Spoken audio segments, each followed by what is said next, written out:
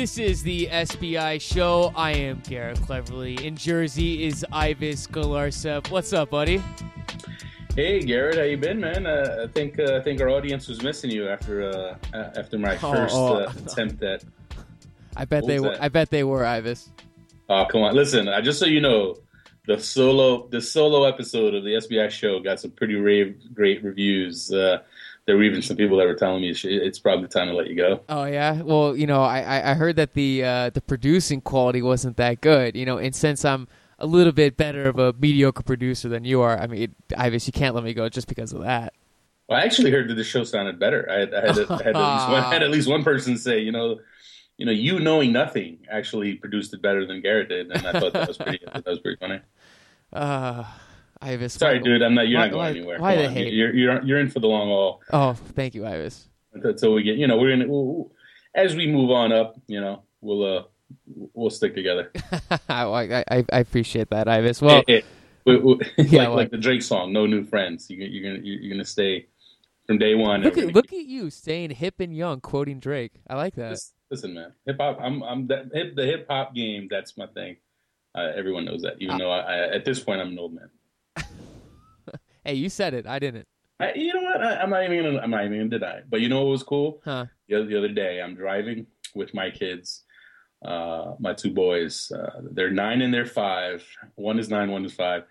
We're driving back from school, and Started From the Bottom came on the radio, and they started singing along, and I thought it was the best thing ever. I thought it was like the coolest moment ever. That the two of them were singing along with "Started From the Bottom." That's your best moment. That's your best moment as a father. I don't know about best moment as a father. I think like maybe my oldest son, pinning some kids in wrestling might be up there. But no, but for the week at least, it was a cool moment. Go Ivis, that's pretty good. Well, and like you said earlier, I'm happy to be back on the show after after I fell off the face of the world the last couple of days, but. Should we talk about that? Should we let the people know that you had a little bit of a meltdown, a little bit of crisis of confidence? I checked out. Yes, folks. Garrett had a bit of crisis of confidence. I know, it's shocking. He had a meltdown. He went into his shell.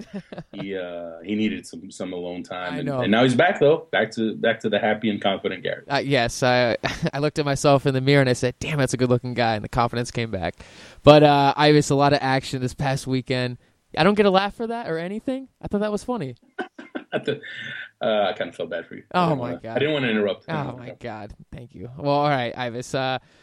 Lots of news to talk about. Actually, really lots of news, especially MLS. We never start the show off with MLS, so we're going to talk MLS. We're going to talk MLS expansion. News came out last week that it looked like in a couple of weeks that 20th franchise was going to get announced. And now news came out over the weekend that Manchester City owners are really have a hand in this. I mean, you live in New York. I mean, you obviously know what's going on more than anyone else. What's going on? Well, the reports came out on Sunday. From the New York Times had a story basically saying that Sheikh Mansour, who is one of the owners at Man City, is leading the charge to buy an expansion team and put it in New York City. And this isn't exactly a new development. It had been rumored a while back, and actually they didn't. It's funny because Man City denied it, but it was a little bit of semantics, I think, in that they didn't want to make it seem as if Man City, the club, was buying a team in New York, but it's pretty much the same owners. It's the same pile of money that is being drawn from.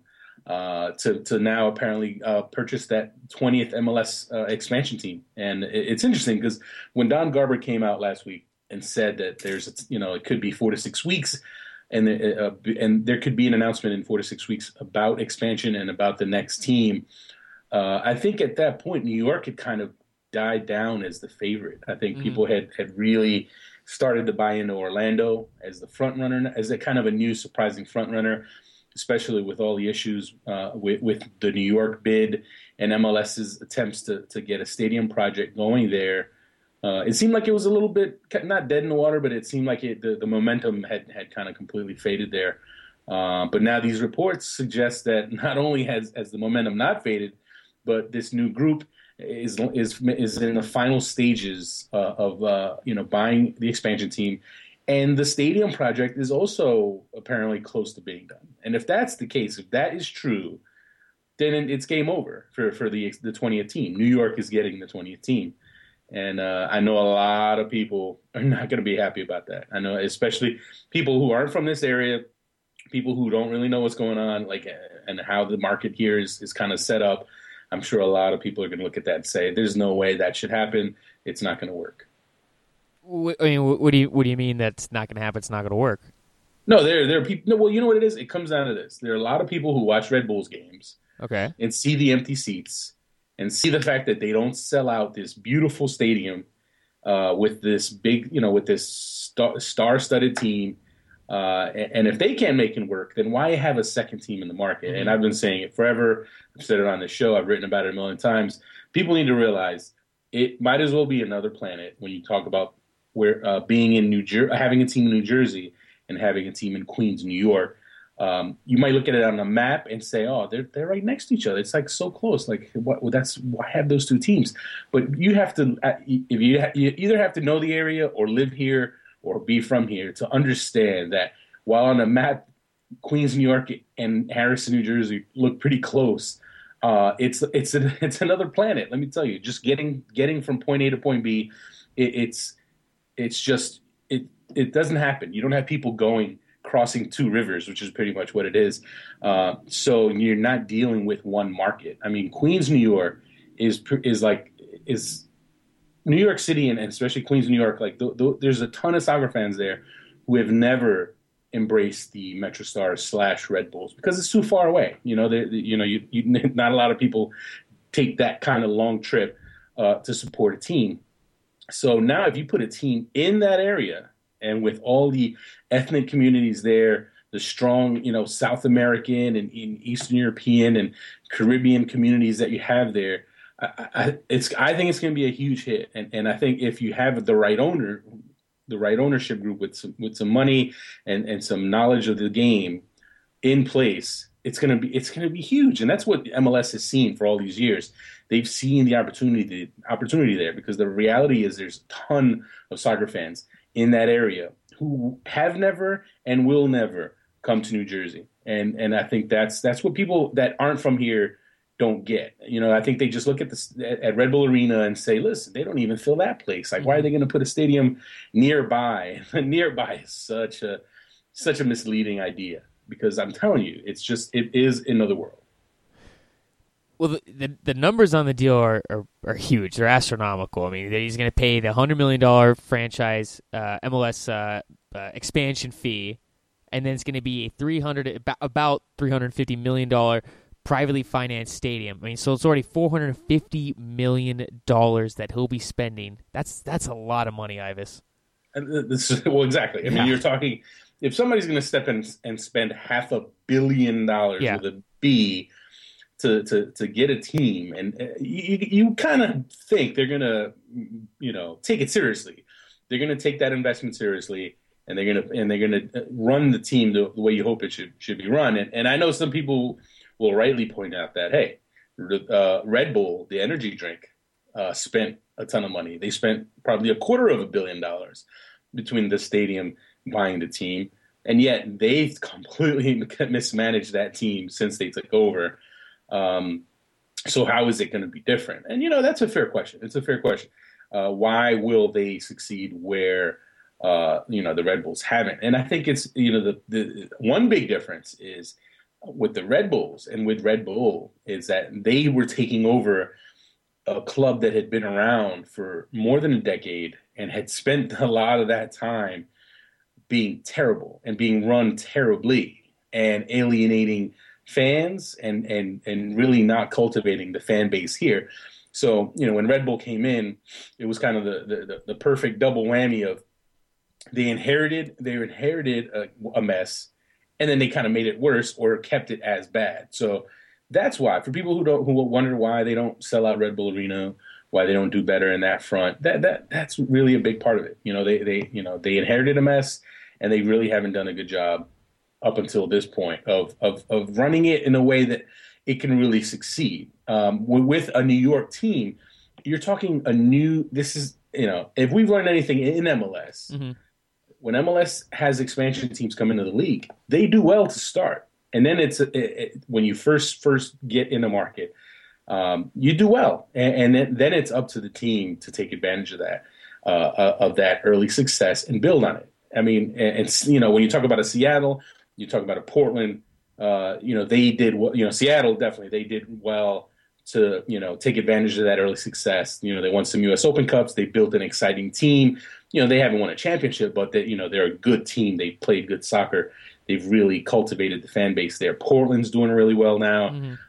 It's still early going. But if you don't do it right, you can end up like Toronto, where when the first years in Toronto were amazing. I mean, it's kind of funny how it seems like that was so long ago. But I mean, I remember the first couple of years in Toronto and how great the crowds were there. And I remember going up there and sitting in the stands and experiencing the vibe there, and it was great. And you thought, this is great. This is gonna go on forever. And now, not so much. I mean, all you had to do is watch the Toronto New York game this weekend and see all the empty seats. It was ridiculous to think about how 6 years ago it was a sold out BMO Field. And now, even with Thierry Henry coming to town on a beautiful day in Toronto, and it's like a pretty empty BMO Field, and that shows you what not running a team well, how it can hurt you. So, but getting back to the main point, when you have an expansion team, a new team in an area, you get that bump, you get that it's like the new car smell. It's like it's a new club. People come out, they're excited. Exactly. People are excited. People are curious. So it's going to be a huge hit to start. And if you figure if they're spending $500 million, they're going to make sure that, they're running things the right way. So for me, again, I think it's going to be a hit. Will they win championships and all that? That's a whole nother question. The question, the main point is, will they run the team well, and will it be a success? And I think it will be. Well, do you think someone told him that there's a salary cap in MLS? That's seriously, do you think someone was like, hey, you can't spend $100 million on players. There is a cap in this league. I mean, seriously, right. do you think this? I mean, obviously someone had to tell him that. Well, here's the thing, right? New owners have been coming into the league a lot lately, and some of these owners have some good money, some deep pockets, and for that reason, you have seen the spending go up. You've seen the salary cap go up. You've seen DP slots increase. So I think as new owners come in, especially owners with really, really deep pockets, I think they're going to push the envelope. But that being said, I don't think one owner coming in with those kind of deep pockets is going to suddenly make the league change as a whole. I don't think that's going to happen. I'm pretty sure that those owners coming in, if anything, they probably see that as a pretty prudent structure that's in place, and they I'm sure they'll realize, and I'm sure they've been told that, listen, while you can't just spend like you spend at Man City, there are mechanisms in place for you to flex your muscle, whether it's using the DP slots or spending as much money as you want on the academy. I mean, listen, when you think about the fact that if those Man City owners are smart and they put some serious money into an academy in New York City, I mean, there's tons of talent there.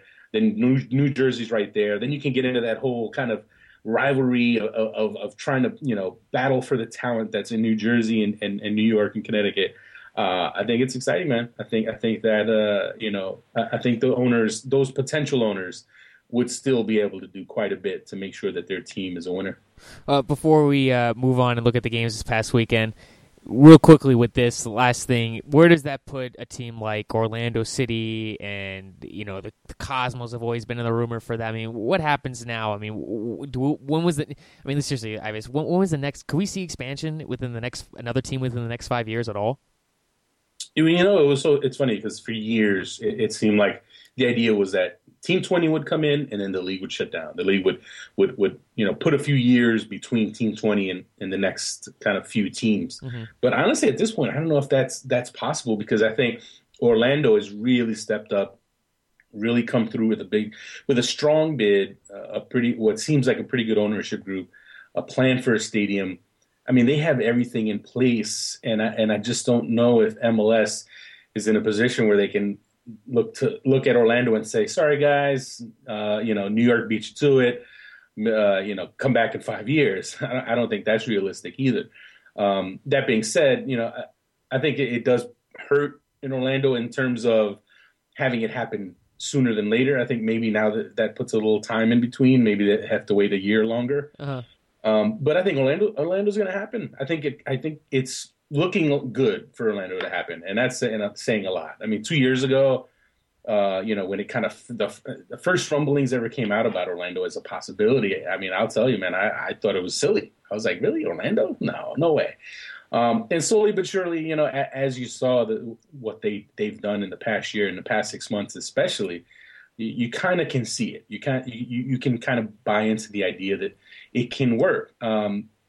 I don't think it's a no-lose situation. I don't think it's obviously Orlando and the folks there, they're completely behind it. They completely believe in it. Everyone in Florida, Franco Panizo, our own staff writer, will never shut up about Orlando. He wants to tell anyone that listens that it's going to happen. Did you just drop Franco in this show? Ugh. Hey, he was our first writer on SBI, so I don't mind dropping his name on there. But he's a guy he's from Florida, so Franco is the worst person to go out with in the world. I just want to throw that out there. I'm not going to argue that one.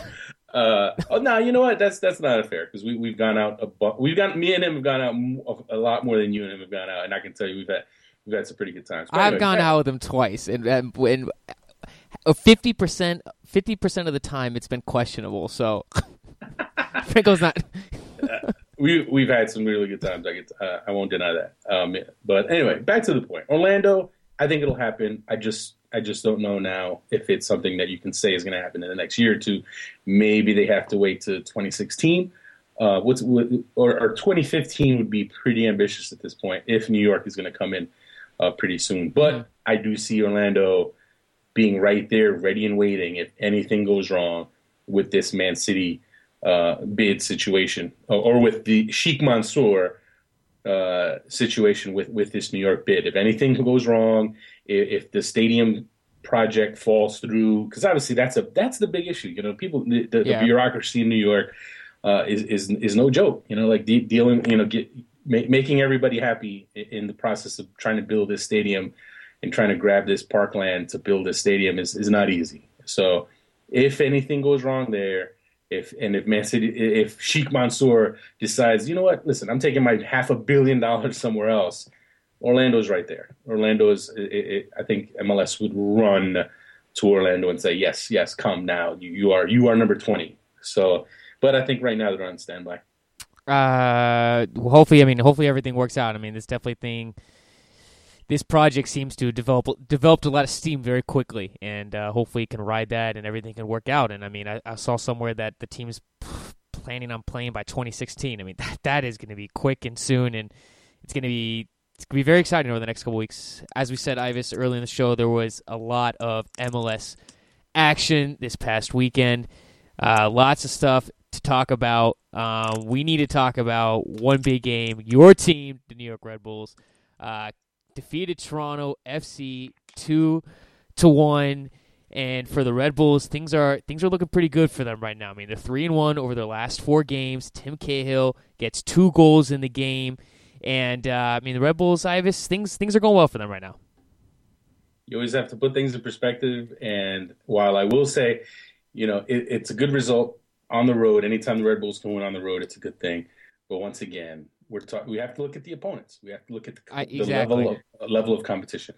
And Toronto FC, while they are an improved team, I mean, the fact that they keep on giving up 90th minute goals is ridiculous. It's unbelievable when you think about it. I think it might be the 4th time in their last 5 games.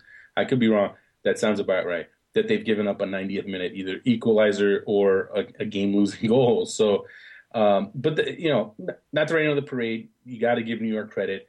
Dax McCarty didn't play. He was injured. And going up there, you had to think, they always struggle on the road. They don't have their most consistent midfielder. It's not going to look good. But you know what? Tim Cahill, you have to give him credit. He stepped up, played his best game as a Red Bull, silenced some critics, and answered some questions. Because it's interesting, the timing of it, because I know recently there was Taylor Twellman, And Alexi Lalas apparently had some things to say about Cahill being a bust, about him not being worth the money as a designated player, and they're not alone in that thinking.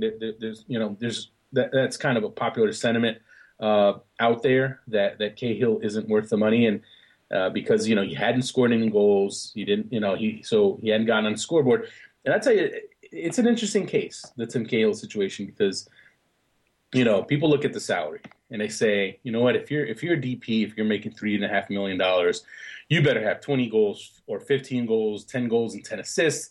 You better be lighting up the scoreboard. And you know what, I really wonder if that is the only criteria for determining a successful designated player. I don't know if that's necessarily the case, because you know what, teams, I think back when there was only one DP, right, or one or two DPs per team, you could maybe make that point and argue that, goals and assists should be what matter. If you're going to use a DP slot, it's got to be somebody who likes the scoreboard up or sells a ton of tickets, David Beckham, Cuauhtemoc Blanco, that sort of thing.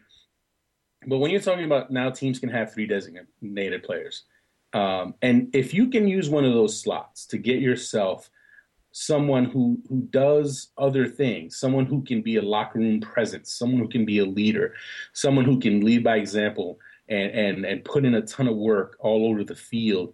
Who's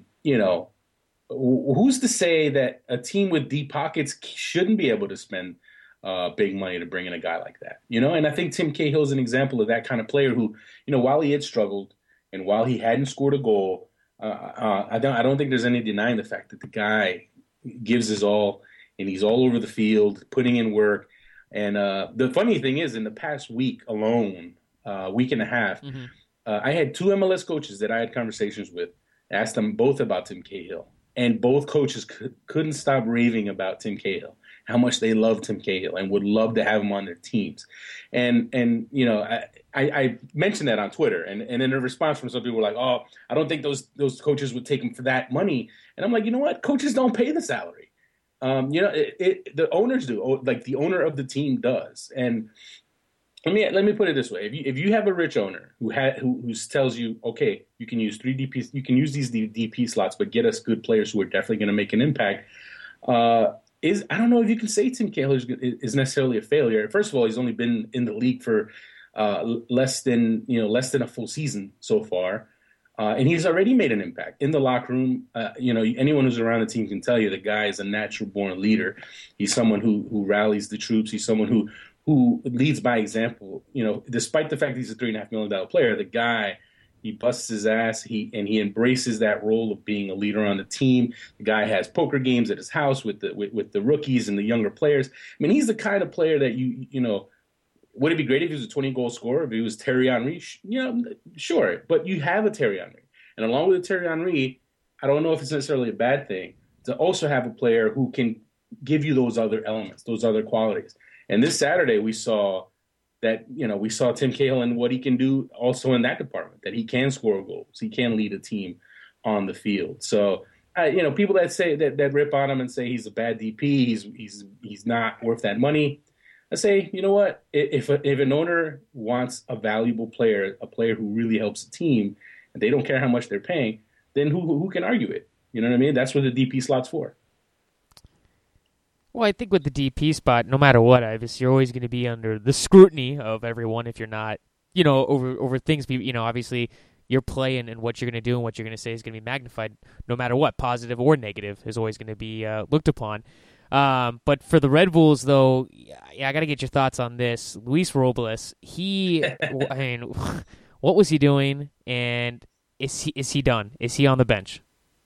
The only reason he's not on the bench yet is I'm sorry. If anyone doesn't know what happened, there was a free kick, and he ran out to the top of the 18 and missed the ball, and then didn't even track back in the goal. He just kind of hovered inside the 18. It was bizarre. And then Toronto, an easy chip went in for the goal. It was bizarre, Ivis. Well, the thing is this isn't the first blunder by him. He's had some really shaky moments in the past few weeks. And the interesting thing is, when it comes down to it, he would have already lost his job if Kevin Hartman were fit or if Ryan Meara were healthy. Mm-hmm. And those guys are working towards that.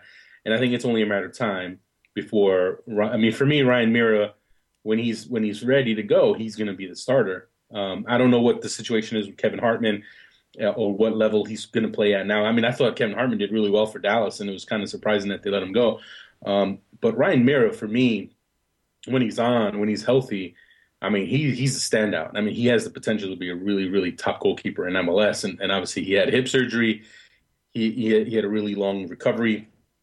I talked to him a week ago, and he said he's feeling good. He's lost weight. He's working to put that weight back on and that muscle. But once he's ready, once Ryan Mira is ready, and you have a steady presence in goal, that's definitely a big boost for the Red Bulls, because Luis Robles has been really shaky for them for several games now, and it's definitely not helping them. Yeah, it's I mean, there's times when he looks good, and there's times when you're like, what the hell? Well, yeah, I mean, I don't know where he thought he was. I don't know if he thought he was on. I think he must have thought he was a safety, and it must have been a Hail Mary pass at the end of the game. I think he was standing like on that. the 6-yard box, on the top of the 6-yard box, and thought he was on the goal line. Oh, I know. I mean, I can't. There's no real explanation for it. But yeah, give credit to the Red Bulls and their defense. They were able to hold up, and Roy Miller continues to play well. I mean, this is one of the really big surprises for me. And when Mike Petke put him back in the starting lineup, I thought it was straitjacket time. I thought it was like, are you serious? Are you serious? You really going to put him back in the lineup? But he's done great, and he's keeping Heath Pierce on the bench, which is, what, something's going to happen there. I can tell you right now, because you cannot, in MLS, you cannot afford to have a $300,000 backup fullback. It's not. It's just the economics of the league That's just not something that's going to happen. So, I know Heath Pierce is being a team player. I know you're never going to get him to say anything negative. He's just going to wait for his opportunity. And obviously, when you talk about James and Olave always being kind of a step away from being injured, because he's really injury prone. So you kind of having that depth helps, but at the same time, I know for a fact there are teams that would love to have Heath Pierce. I spoke to one coach recently who kind of inquired about that and whether they would trade Heath Pierce. So I can tell you right now, if and when they decide to trade Heath Pierce, there will be a line of teams that will take him. All right, in Toronto news, because it's not all just Red Bulls here.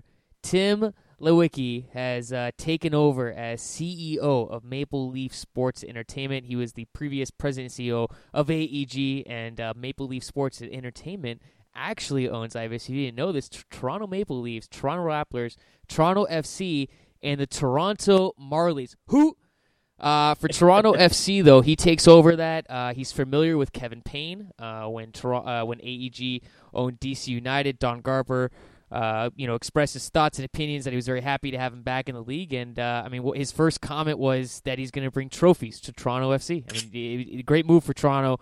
Obviously, for Maple Leaf Sports to bring him in, and obviously it's going to be very beneficial for Toronto FC. I think it's big. I think it's big for TFC. And it's funny because I saw some comments from some of the curmudgeons who cover TFC and who kind of write about or tweet about TFC, and it was kind of, I saw someone say something like, "Oh, it's not going to mean anything." And let me tell you, folks, it will mean something, because Tim Lewicki's not going to necessarily be there day to day, dealing with every single move they make, but he's a big decision guy, and he's someone who can get things done. Now he has a lot of things to do in that new role. I mean, you ran down that list of teams that they own, and those teams, for the most part, do need help. And he has to fix the Maple Leafs. If anyone follows hockey, he has to fix the Maple Leafs. That is important. And the Raptors too. The Raptors aren't exactly in good shape either. So yes, he has a lot on his plate. So anyone expecting TFC to be kind of the first order of business, that might be a little ambitious, but I'm pretty sure that is a priority. It will be a priority, and it is something that he wants to do, because let's face it, he had a ton of success in LA after he brought Bruce Arena. He got that done. He also brought Beckham, brought Robbie Keane. You have to give him credit for some pretty big moves. But let's face it, the guy, he's a successful guy. He's got an ego. He definitely wants that on his list of accomplishments having turned around Toronto, a team that just hasn't done well, has never even reached the playoffs yet. I'm sure that is something that will drive him to make sure that things get done in the right way. And I mean, I think they're already kind of heading that way. I mean, between Kevin Payne and Ryan Nelson, I think they're turning things around. The team is better. If games were 89 minutes long, Toronto FC would be in first place. I may be exaggerating, but they've at least 4 games they've dropped points in the 90th minute, so they are playing better. And the scary thing is they're bringing, not scary, but the good thing is for them, they're bringing in some more talent. They signed a young DP last week, and now there's talk that they're gonna. Tim Loki said they want a big DP. I think he told Grant Wall that he wants to bring a big name, big ticket player to Toronto.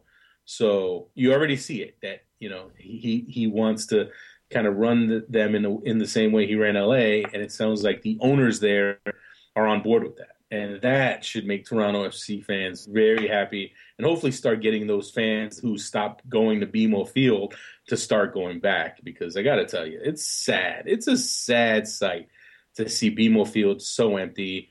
That's not passing judgment, because let's face it, after 5 or 6 years of heartache and disappointment, you can understand why a lot of fans just aren't coming out anymore.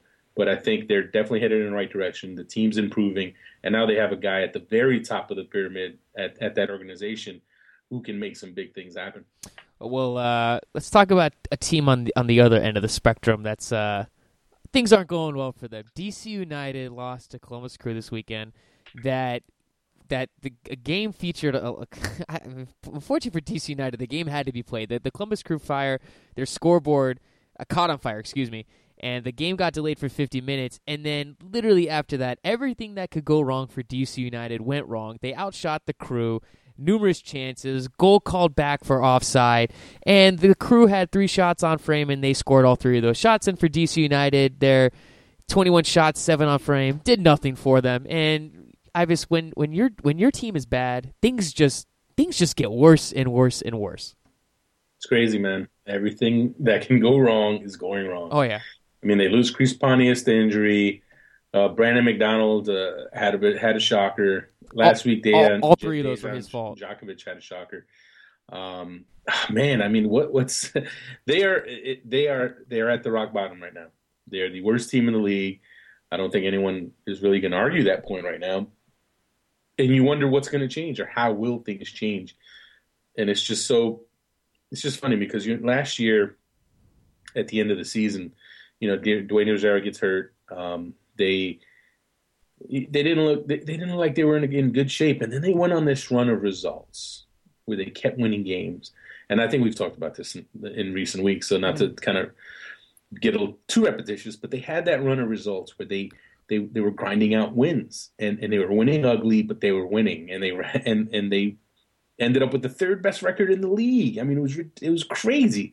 A team that was not playing well at all ended up a team that really, when you talk about quality of play, it just wasn't one of the more impressive teams in the league. Ended up with that good a record. And you know what? All that luck that went their way last year, it's all gone. They've completely used it up, and now you just wonder what's going to happen, because I mean, man, they are at the very bottom. And are things going to get better? I mean, they have a bye week now. They have a chance to regroup and maybe try to shake some things up. Ben Olsen has 2 weeks now to work out, try to work out some kinks. Hopefully Chris Pontius gets healthy. Nick De Leon, who's been out, hopefully gets healthy for them. But man, I don't know, man. I don't know if they're going to be able to turn things around enough to stay in playoff range. Until the summer, when let's face it, they have to make some signings. They have to make some signings work, because that's really, listen, any DC United fans that are hanging their hats on Andy Najar's departure, Nick De Leon's injury, as being why the team is doing so badly, those things haven't helped. But it's not just about that. I mean, when it comes down to it, this team has done a bad job on the international player front, and in MLS, you just can't get away with that. If you don't do a good job with your foreign signings, and you do a bad job for a couple of years, you're setting your team up for some serious failure. because while they have done a decent job on the draft front, when you think about Perry Kitchen, Nick DeLeon, Chris Pontius, they've had some good drafts through the years. But I mean, think about it. Look at their roster and ask yourself, like, what quality international players have they had recently? You know what I mean? I mean, Luciano Emilio is probably the last really good foreign player that they signed. So, I mean, Hamdi Salihi, Branko Boskovic, now Rafael, the Brazilian, who, while he had that great goal a month ago, has kind of gone, just disappeared. He's gone MIA. He's just not been in the picture. So if you're the folks in DC, I mean, this is it. This summer, if they don't work some magic on the transfer market, on the international market, I think some heads are going to have to roll. Well, I mean, other than last year's remarkable season where DC United had 17 wins, I mean, DC United's almost on pace to have their 4th out of 5 years, season ending without double-digit victories. But I mean, let's look at the crew right here, though. I mean, Federico Higuain picked up another goal, second goal in the season. He looked pretty good in that game. And Arrieta started first game in a while. He picked up a goal, had an assist, and I mean, he looked really good in this game. And for the crew, I mean, these two guys last year, Ivis, when these guys came over, and they got hot, and the crew really played much better with these two guys. And if these two guys can play well, you wonder what the ceiling could be for the crew. Well, I'll tell you what, Dominic Aduro has really helped give them a different element. I mean, Higuain's quality. Arrieta, based on last year, brought was going to bring quality to the table this year. But having Enduro and having that speed and having him now look like a real threat in the attack is really giving them an added element. I mean, Columbus is interesting. They're right there. They're on the fringe. They're on the fringes. They have these games where they look great, and then they have these games like they had against Chicago last week where they just look pretty awful. But I'd say they're with DC's demise. I think now you have to like Columbus's chances of possibly getting into the playoffs. I mean, the Philadelphia Union. I think it's between the Philadelphia Union and Columbus. I think they're going to be the two teams kind of fighting it out for that 5th playoff spot if things don't change too much. But the scoreboard fire. I mean, that was it was good to see the reporters on scene, seeing the reporter instincts kick in, and we started getting all the Twitter updates and all the photographs and all the coverage. It was great. I mean, just seeing. I mean, it was unfortunate that there was a fire in the stadium, but it was kind of cool to see the coverage of it to kind of give you that sense of what was going on there. And it's I don't know, man. I mean, it's kind of you kind of hope that it's nothing too serious. I mean, people need to realize Crew Stadium has been around. It was the first stadium, and it's kind of when you look at I don't know if you've ever been there, but when you go there and you think, when you remember in the early years, I mean, I remember going there like 12 years ago, or around when it first opened, it was like, wow, this is cool. This is a new state. The league has a stadium. This is progress. This is great. But now you go there and you look at it and you compare it to Red Bull Arena, Sporting Park, Rio Tinto. I mean, you're kind of like, man, this place is a bit of a dump. Like what's it opened in 1999. I know, but it's just crazy how in just 14 years, the progress in stadiums has kind of left it looking like a relic almost. It's still a great venue. I mean, hey, USA Mexico games, I still think they should be there. And it was funny. I put a tweet out that I think a few people got a little upset about when I tweeted something like, as long as the scoreboard's ready for September 10th for USA Mexico, everything will be okay. And I got a couple of nasty responses about that. Obviously, I was being sarcastic. Oh, what'd they say to you? No, they were like, "Oh, that's uncalled for," or insensitive. And I'm like, "Settle down, people. It's a fire. Like the stadium scoreboard caught fire. They put it out. No one's hurt. No one died. It's okay. Settle down, people."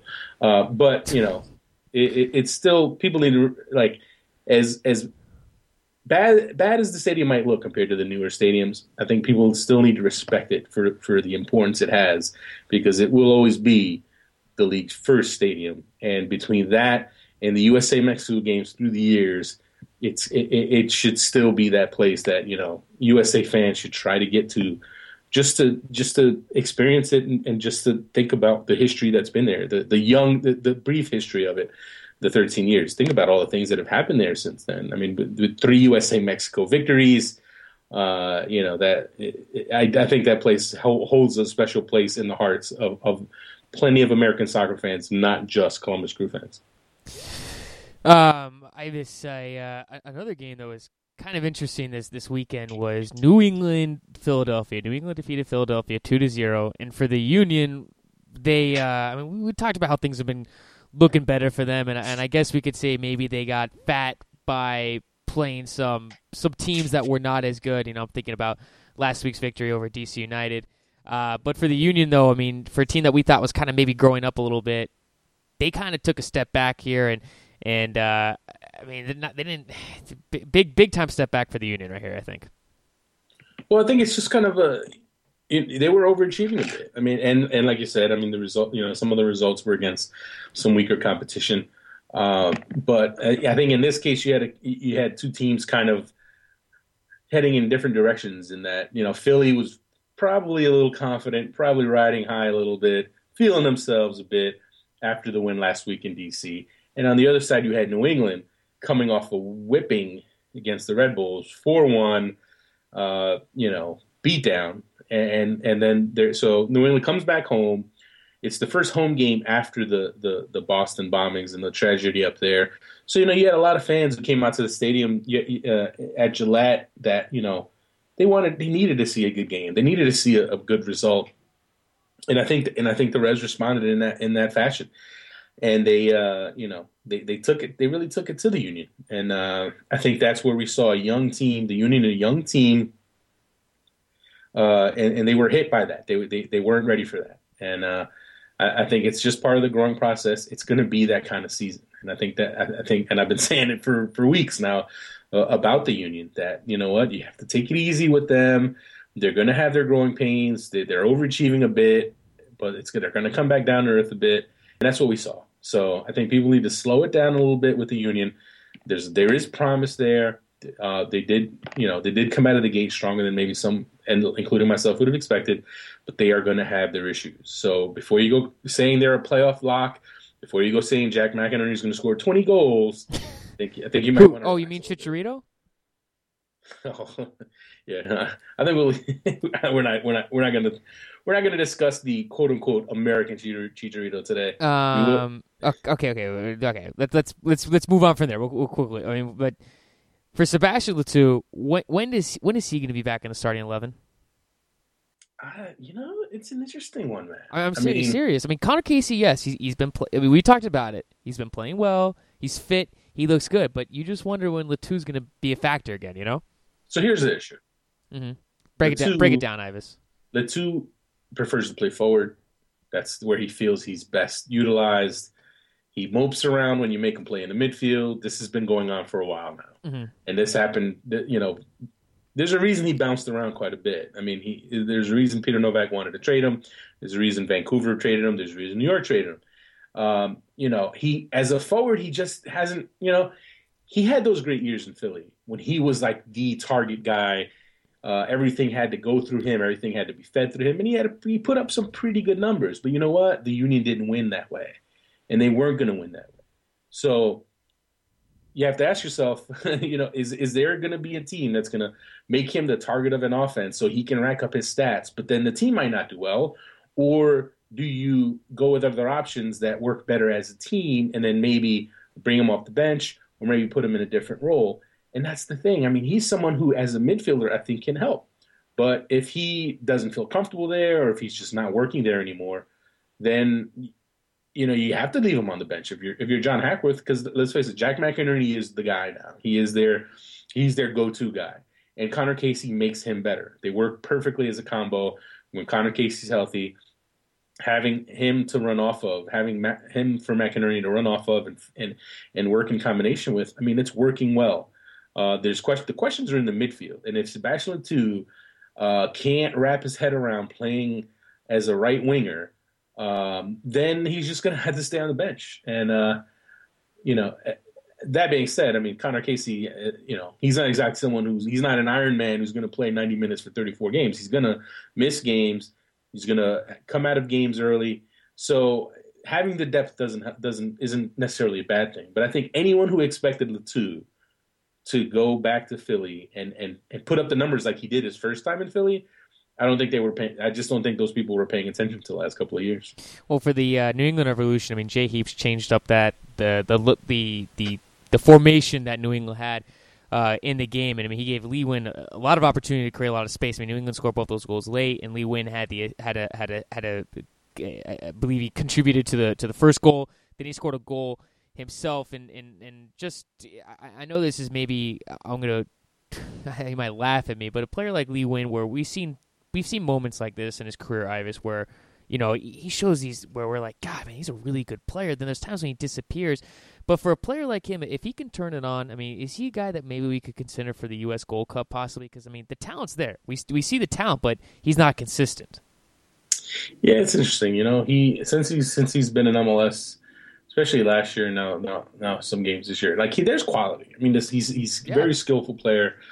For the international level, I mean, I don't know about that one. I think he's on the radar. I put it to you that way. I mean, let's face it, the options on the wings for the U.S., the pool isn't exactly like overflowing with quality wing options. So from that standpoint, you can't write him off. But he's done well, and he had a really good game there. He was there, probably their man of the match. They have some talent there in the midfield. When you think about Wynn and Kellen Rowe and Fagundes, who, one of the better young players in MLS, the talent is there for them to create some chances, and it clicked pretty well against Philly. Although, you know what, Philly didn't really come out well in that game. But I still say, Sayer Sen, I want to see Bankston and Sen together. I want to see what that lineup will look like. 4-4-2, those two guys up top. And then Kellen Rowe and Lee Nguyen feeding those guys. That's what I want to see how that works. Because I think I'm going to tell you what, a healthy Sayer Sen and Jerry Bankston together will be a handful, I think. So it seems like Sen played 29 minutes. Seems like he's still being brought along a little slowly. Which let's face it, he had torn ACL. It's going to take a while. But I think when he is finally ready, that's when we're really going to get a sense of how good this New England attack can be. Yeah, I mean, you're right. They do have some talent. They do have some quality. It's if they can get it all together. Well, speaking of a team, Ivis, that's getting it all together, your Portland Timbers, came back twice against Sporting Kansas City and then grabbed another goal late and then held on for it was like the most intense 10 minutes ever. But for Portland, amazing, Ivis. Just amazing what they've been able to accomplish this season. And it's the comments for the Portland fans, because it's funny because like they're all pinching themselves like they don't believe it. That's it. Listen, folks, that was a statement victory for the Portland Timbers, because I mean it wasn't just a win. It wasn't just that it was because it was the way they won. I mean, we're not talking about the Timbers going in the Sporting Park, parking the bus, and nicking a 1-0 victory. They went to Kansas City against a strong Sporting KC team in a place that they don't lose often, and they went toe-to-toe with them and beat them at their own game. A lot of people go to Kansas City and park the bus, defend and counter, and really don't play soccer. But that was definitely not the case with the Timbers. The Timbers took it right to them and matched them. They really went back and forth and created chances. And when you talk about shots on target, KC had 8. Portland had 7, so it was a fairly even game, but they just took it to them, and it was that kind of statement victory that served notice around the league that they are a legitimate team. They are a good team, and I tell you what, I'm feeling really good about my preseason pick, having them in the playoffs, because they are absolutely looking like a playoff team. Well, I mean, it's Portland's last 4 games right here.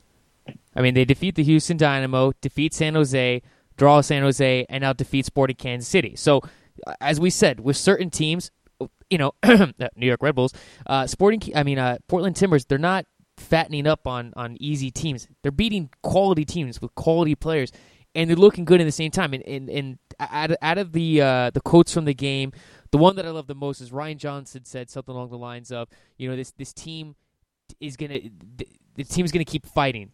They don't feel down. He said something along those lines. And for Portland, you gotta love that. I mean, the guys all believe that they're playing well, and they're going to keep playing strong, and they're getting production out of the guys they brought in immediately right now. I mean, things are going well for Portland. Well, they're really buying into Caleb Porter's system, and they're really believing in the style of play that they've adopted, and the way that they respond after going down. I'm sorry. The quote was Ryan Johnson, "We don't fear anyone." Sorry, I just want to make sure I got the right quote. That's the quote. Right. Well, listen. If you look at the schedule and look at the results this year, I mean, they come back. I mean, it seems like every single week they're finding a way to come back. They're finding a way to respond every single week. And again, it'd be great if they didn't keep falling behind in these games. But it's just crazy to think about how many times now at halftime they've been losing, and they've come out in the second half and just played great and gotten the results that they need. And the sense I've gotten from Caleb Porter and just talking to him about the state of the team is that, he acknowledges that it's a work in progress, in that the players are still kind of learning each other. They're still learning the system, but it's really starting to click, and they're only going to get better. I mean, as good as well as they're playing right now, they're still not there. They're still not where they're going to get to, where they'd like to get to. And they're still also not done adding to that team. I mean, I reported last week some of the players that they're looking at as center back options. They will go get a center back. That's part of their plan right now. Well, they're going to have to. Right. And they're having some injuries right there. I mean, they had another player go down, and Fudi Dansu, he had to get subbed out of the game. Right. I mean, So, I mean, that even adds to it now. So maybe they have to go get two guys. I mean, I don't know how serious Danzo's injury is, but I tell you what, man, they're a fun team to watch. They're not, I don't know how else to say it. They're a fun team to watch, and even maybe Seattle Sounders fans wouldn't enjoy watching them, but I think most people. Stop! Oh my God, people are going to hate you right now. No, it's just it's reality. Seattle hates Portland. Portland hates Seattle. That's just how it is. The point I was going to make was pretty much no matter who you like, you can put a Timbers game on nowadays, and you're going to see some good soccer. Yeah. And that's just how it's just what they're playing really well now, and it's a good thing to see in the league. You want to see quality soccer. You want to see attempts to play attacking soccer and not overly negative soccer, not overly physical soccer. Everyone's different, obviously. But it is refreshing to see another team kind of try to really play. Well, the thing that's amazing for Portland is they're now only 1 point on the road away from equaling last year's season total points on the road, which was 7. They have 6. Think about that. They're practically road warriors at this point. I know. It's crazy how as bad as they were last year. Yeah. Sporting Kansas City, though, back-to-back losses, and I mean, there's really not much you could say about. I mean, you lose to the Galaxy, and then you lose to Portland Timbers. I mean, Portland Timbers are not. I mean, they're not. Like I said, I mean, they're a quality team now. Chance Myers, first 2 goals of his career. I mean, he scored, I think, the first 41 seconds of the game. And for Sporting Kansas City, I just tough losses back-to-back weeks. Well, it definitely raises some concerns there, and coming into the year, the real question was going to be, how would they deal with the losses of Roger Espinoza and Kai Kamara, 2 players who really, really helped them play that high pressure system that they play, and 2 guys who covered so much ground. When a player like Kamara was so athletic and such a force, such a physical force, as we're seeing now, it's at Norwich City, where he's become a regular starter. So, coming into the year, obviously they added some players. They added Benny Feilhaber. Yuri Rosell became a starter. But with these results now, you kind of ask yourself, like, how much have they lost because of the players that have have moved on. I still think they're a good team. I think they're going to be okay. I think they just ran into a Portland team that was playing well. If you think about the teams they've lost to are the Galaxy and now Portland. I mean, they didn't lose to cellar dwellers. They lost to two teams. Yeah. They lost to the champions, and they lost to a team that's on really good form right now. So I wouldn't necessarily press the panic button in Kansas City just yet. I think they'll be fine. So I don't think it's time for Peter Vermees to shake things up. I think things are things will be just fine in Kansas City. Well, especially against a team like Portland, where you said it all season long, they're going to keep fighting back. They're not going to go away quietly into the night. God, I can't believe I just said that was horrible. Yeah, I know. Last game, that was just horrible. Is that from Independence? I don't know. I give people permission to kill me in the comments for that. That was horrible. Real Salt Lake, last game let's talk about here. LA Galaxy defeated Real Salt Lake 2-0 in a game that was missing quite some names. I mean, no Donovan, no Keane, no Cudicini, and then no Finley, no Sabarillo, and Brian Rowe. To talk about a performance for the young Galaxy goalkeeper, Bruce Arena went on a long thing praising him for his performance. And for the Galaxy, I mean, hey, they can show that they can win without their big-name players. I got to tell you, this isn't the first time he's done it, but Bruce Arena, through the years, if I had a nickel for every time he's gone into a game and put out a lineup missing a ton of top players and managed to get a result, it's unbelievable. I mean, he's done it. He's done it so many times that it's not even a shock anymore. But when you saw that starting lineup going into that game, no Landon Donovan, no Robbie Keane, Todd Donovan, Carlo Cudicini. For them to go into Rio Tinto and get that result. I mean, look, let's face it, Real Salt Lake outplayed them in terms of the 90 minutes of soccer. They created more chances, ton more possession, but the Galaxy got their 2 early goals and held on. And the fact that they were still able to get a result with playing, missing those key players. I mean, it just shows you how good they are and how deep they are.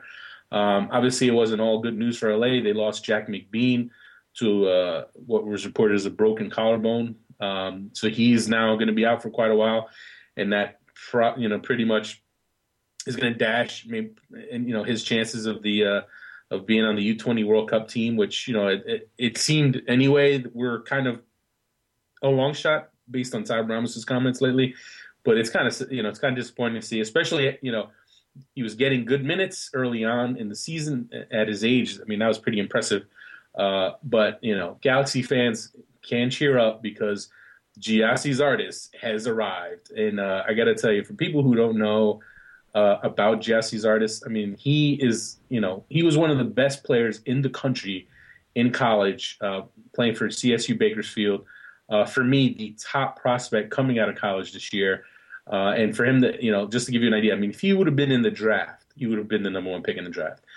He's that good. And for him to be a homegrown player for LA, and for them to be able to trot him out, and McBean gets hurt, that's all right. We just have the best college player in the country making his MLS debut. I mean, I got to tell you, folks, this kid is legit. He had a foot injury, which obviously sidelined him and delayed his arrival.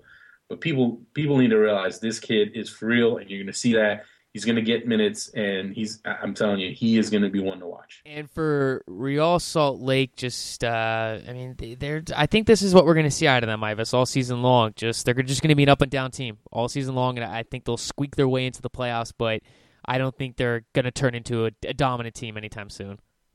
Yeah, I mean, they'll get in. I think they'll get in. Right. I mean, I still see them as a playoff team. But we are really seeing them feel the pinch of losing. For me, I think Will Johnson has been the real big loss for them. I mean, obviously James and Olave left, but I think Chris Schuler's done well. And he's looked good. Fabian, He's looked good, Chris Schuler. I mean, he's right. shown I agree. some good I've been on the Schuler bandwagon for years now. But Fabian Espindola leaving, I don't think that's hurt them as much. But I do think Will Johnson. I think people who see Will Johnson doing so well with Portland now, and you see RSL struggling, you have to put it together. he was an unsung player for them for years. He was overshadowed by Kyle Beckerman and Javier Morales during his time there. But now that he's gone, you really understand just what he brought to the table there, and just the amount of work rate and how much ground he covered, how much support he gave them in defense and attack. And they just haven't recovered that. They haven't. I mean, Luis Gill's a nice player. Obviously, he's a young talent, but they don't have another player who can do what Will Johnson was able to do for them, and I think that's hurting them a lot. Well, I think that's also the scary thing about Real Salt Lake, though, is when you look at their players. I mean, yes, they do have some very good players, and they're not that deep, though, but they're able to still, dominate games with the guys that they have, and you kind of wonder, I mean, if they're able to go out and get another player that can really help them out in the attack, because their attack is really kind of hurty right now. I mean, with Finley injured, Joao Plata's a great player, but I mean, he's not a starter and he's starting games for them. I mean, he's a bench guy. And if Real Salt Lake can kind of hover around with what they're doing right now, I really think if they can go out and get another player, I don't know where they would get him from, but if they can, I really think that they're a team that could maybe make more of a push at the end of the season. Yeah, I mean, honestly, I don't think they're that far away. I mean, I think a healthy Finley obviously helps them. But I think, they've been, some of these games that they've lost, I mean, they haven't played badly. I mean, you just look at this LA game. I mean, they had a ton of chances. They had the edge in possession, which, I mean, the possession stats were crazy. I mean, possession, they had a 72-28 possession edge. I mean, that's crazy. I mean, total passes, 600 to 221. I mean, that's crazy. So, let's be fair. It's not like they're playing bad soccer. They're just not putting the final touch on. They're not, and this has been an issue for them for a while. I mean, even early last year, if we remember, which is why they were out of the Champions League was finishing was a problem, and they were hoping Finley would be that guy. I tell you what, Olmes Garcia, for me, is looking like one of the better young foreign players to come into the league. So he's someone to watch for. I think Garcia-Saborio combo would definitely, when we see that develop, I think they'll be there. I think they're going to make the playoffs. I still think they play quality soccer. So yeah, well, that's that's what Jason Christ does. I mean, that his teams will always be like that. Right. So I mean, I don't know. I'm not as down on them maybe as you are, but it's clear they are not they are not the team they were, because you know what? And I think Will Johnson departing, I believe, going on to Portland, that one they're not going to make up for anytime soon. But they're still going to be in the playoffs, and if Olmes Garcia keeps playing well, I think they're going to be right there. Montreal defeated the Chicago Fire 2-0 this past weekend. Montreal, with the victory, stays on top of the Eastern Conference. And for the Chicago Fire, I mean, they kind of looked like they were getting better, but this is just another step that they're not there yet. Yeah, I mean, clearly Montreal's a good team, and I think they have a bye week last week. I think the week off helped them. It definitely helped them because they had that run of games.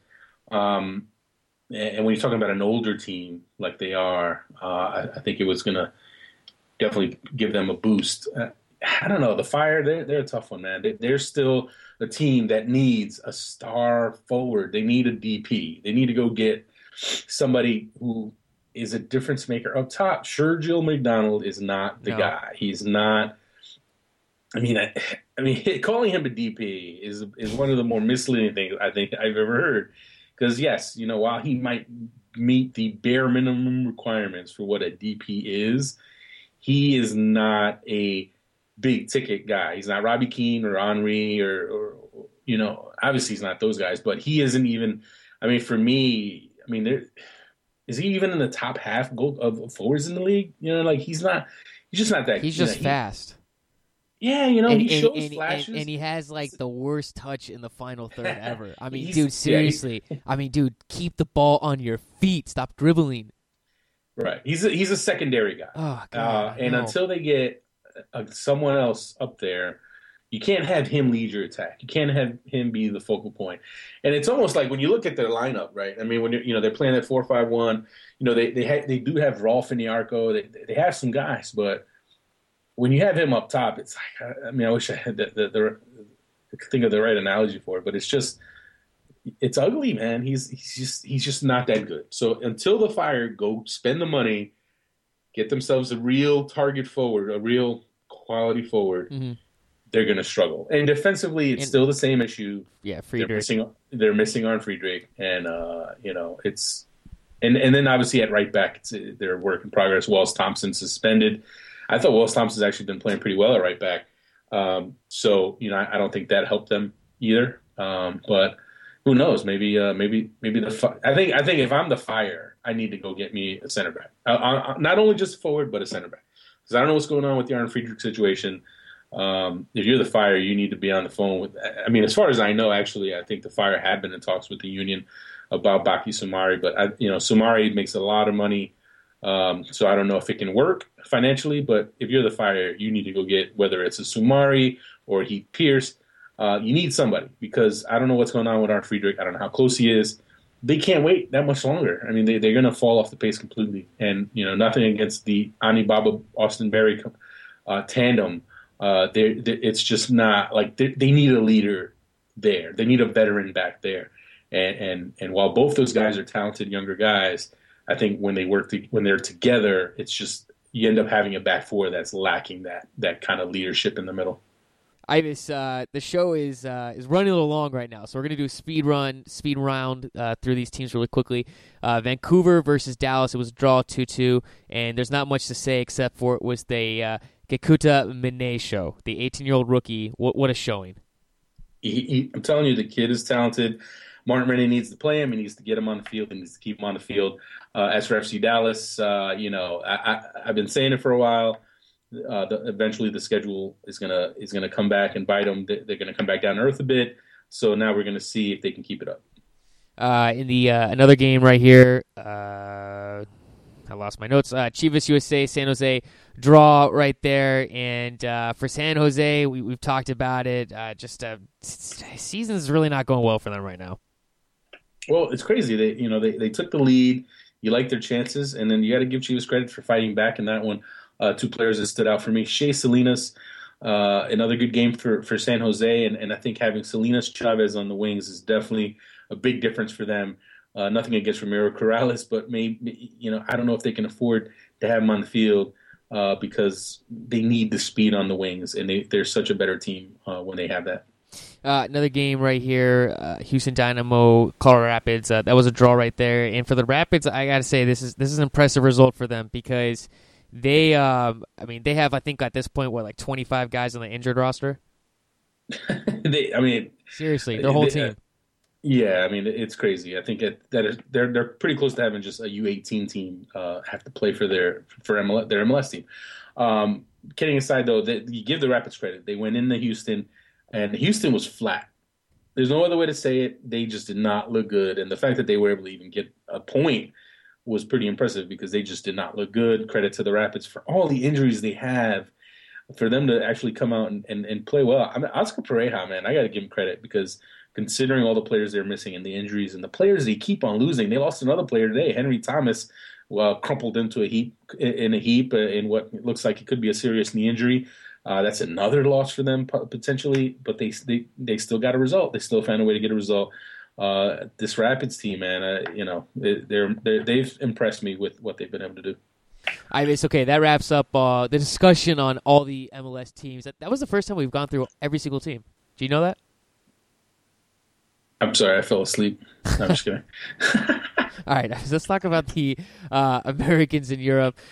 Clint Dempsey and Tottenham, they drew Wigan this past week, and they really, the victory, they would have really increased their Champions League chances, but that draw was tough, man. It definitely was, but when you think about the fact that they nearly lost, and they got lucky at the end there and got a point, goal. It keeps them alive.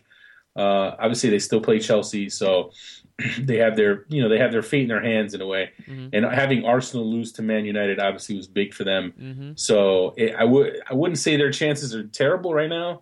It's going to be up to them to if they win out, they're obviously locking it up. And with Gareth Bale playing, continuing to play well, he was named the Player of the Year and the Young Player of the Year on Sunday by the Premier League, by the play. I think the players vote on that one, and obviously well deserved from him. But for Wigan, obviously, they're 2 points back of Aston Villa. They're still in the relegation zone, and I got to tell you, folks, circle the calendar because while the Premier League title race is over, Aston Villa visits Wigan on the last weekend of the season. Oh yeah, I know. That game is going to be crazy. Brad Guzan is going to have to go to Wigan and put on a show for their survival, and it's shaping up for that. It's shaping up, and who would have thought, that the big game on the last weekend of the Premier League season would be Aston Villa Wigan, but it's certainly looking like that. And for Aston Villa, they're playing Sunderland today. So if you're listening to the show after the game, sorry, we don't know what the result is. So, yeah.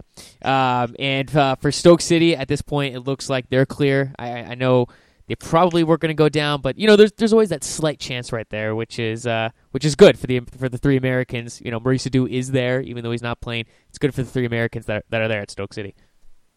Oh, without a doubt. I mean, the whole Brex Shea situation. Yeah. You kind of wonder about. Jurgen Klinsmann had some interesting things to say last week about that, just pointing out the fact that it hasn't really worked out as a move, and I tell you right now, Breck Shea for the summer, he might get shut out completely because the way things are going right now, I don't know if he's someone you necessarily put on the team for the qualifiers in June.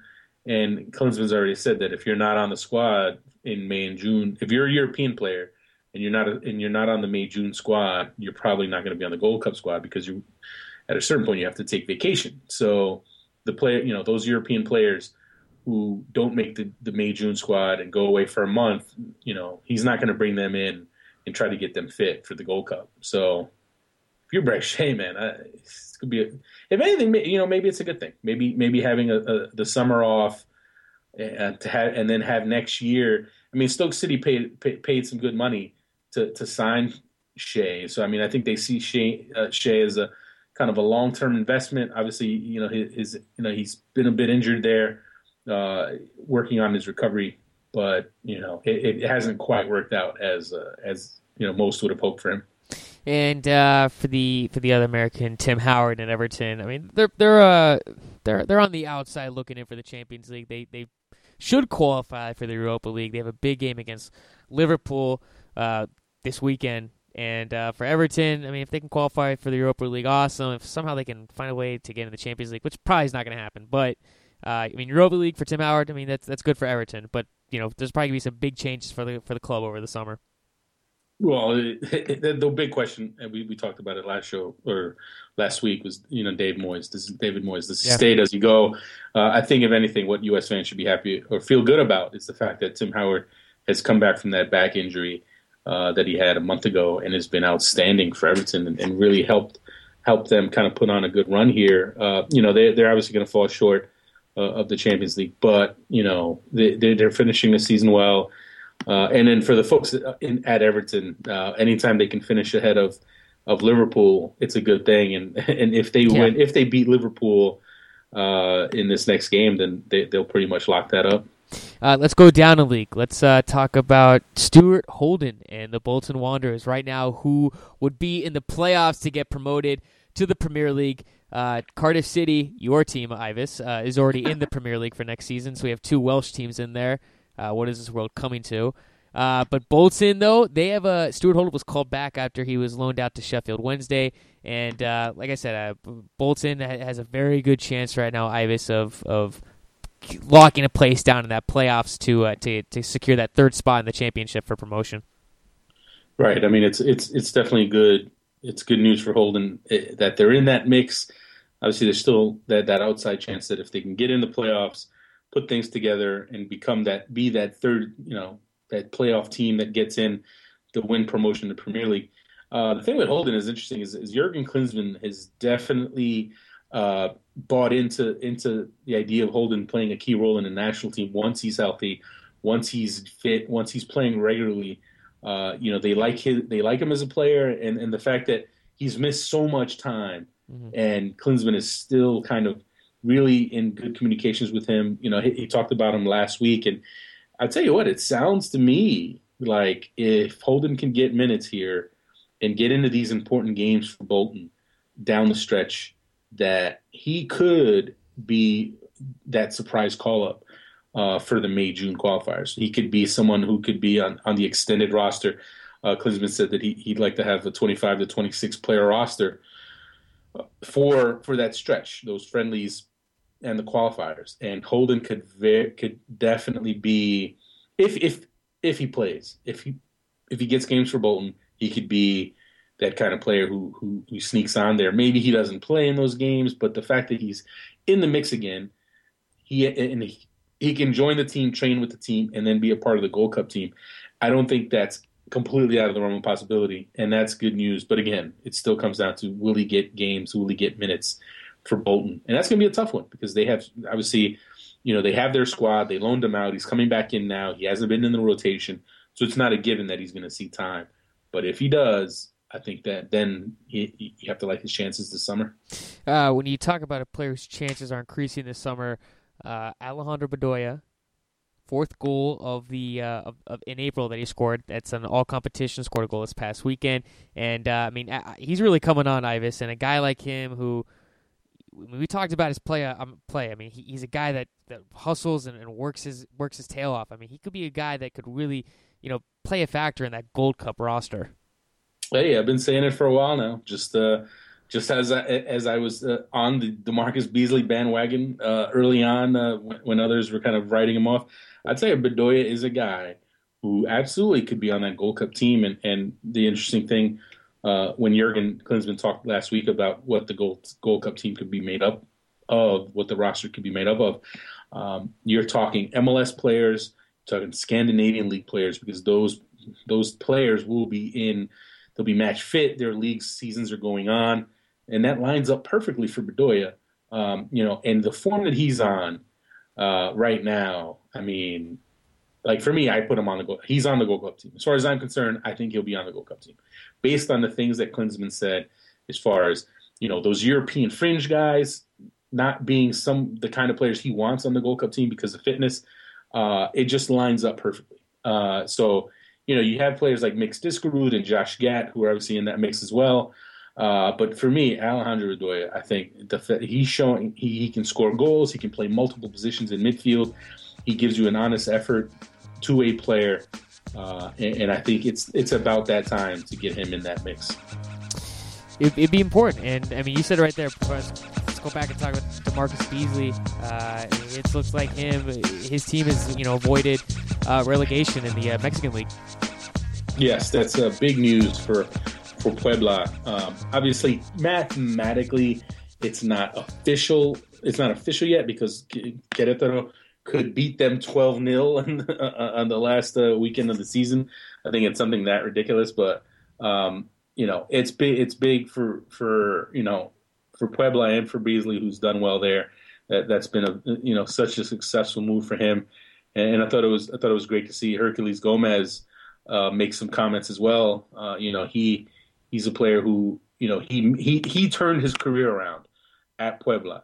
They're that first team that gave him the chance in Mexico after he left MLS, and he made it happen. So from there, so that's a big result for them, getting the draw against Atlas for them.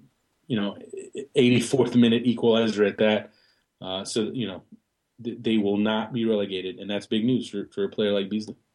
It is, and it's for a guy like him who's getting quality minutes for a club, he's still going to be a possible left back option for that U.S. men's national team. Yep, and he went. He's playing regularly. He's playing 90 minutes. Him and Michael Orozco played 90 minutes in that big game for Puebla this past weekend. And an interesting one along the lines of the Americans abroad front, talking about making so we can transition to the next player. Fabian Johnson played in midfield for Hoffenheim this weekend and had a great game for them. And when you consider that, and you consider about Beasley's success at left back in those March qualifiers, you have to start thinking about, hey, maybe you put Beasley left back and maybe you put Johnson in midfield. and help out the midfield, which has been struggling so much. It's something Klinsmann has fought that idea for a while because I think he was worried about left back and his other options there. I think he felt good about having the position locked down, having a player like Johnson to be able to lock it down. But now I have a feeling that Beasley showed enough to give Klinsmann confidence to maybe start him and now be able to move Johnson up. It will be interesting to see what happens with all of that. Ivis, that wraps up the super extended long edition of the SBI show today.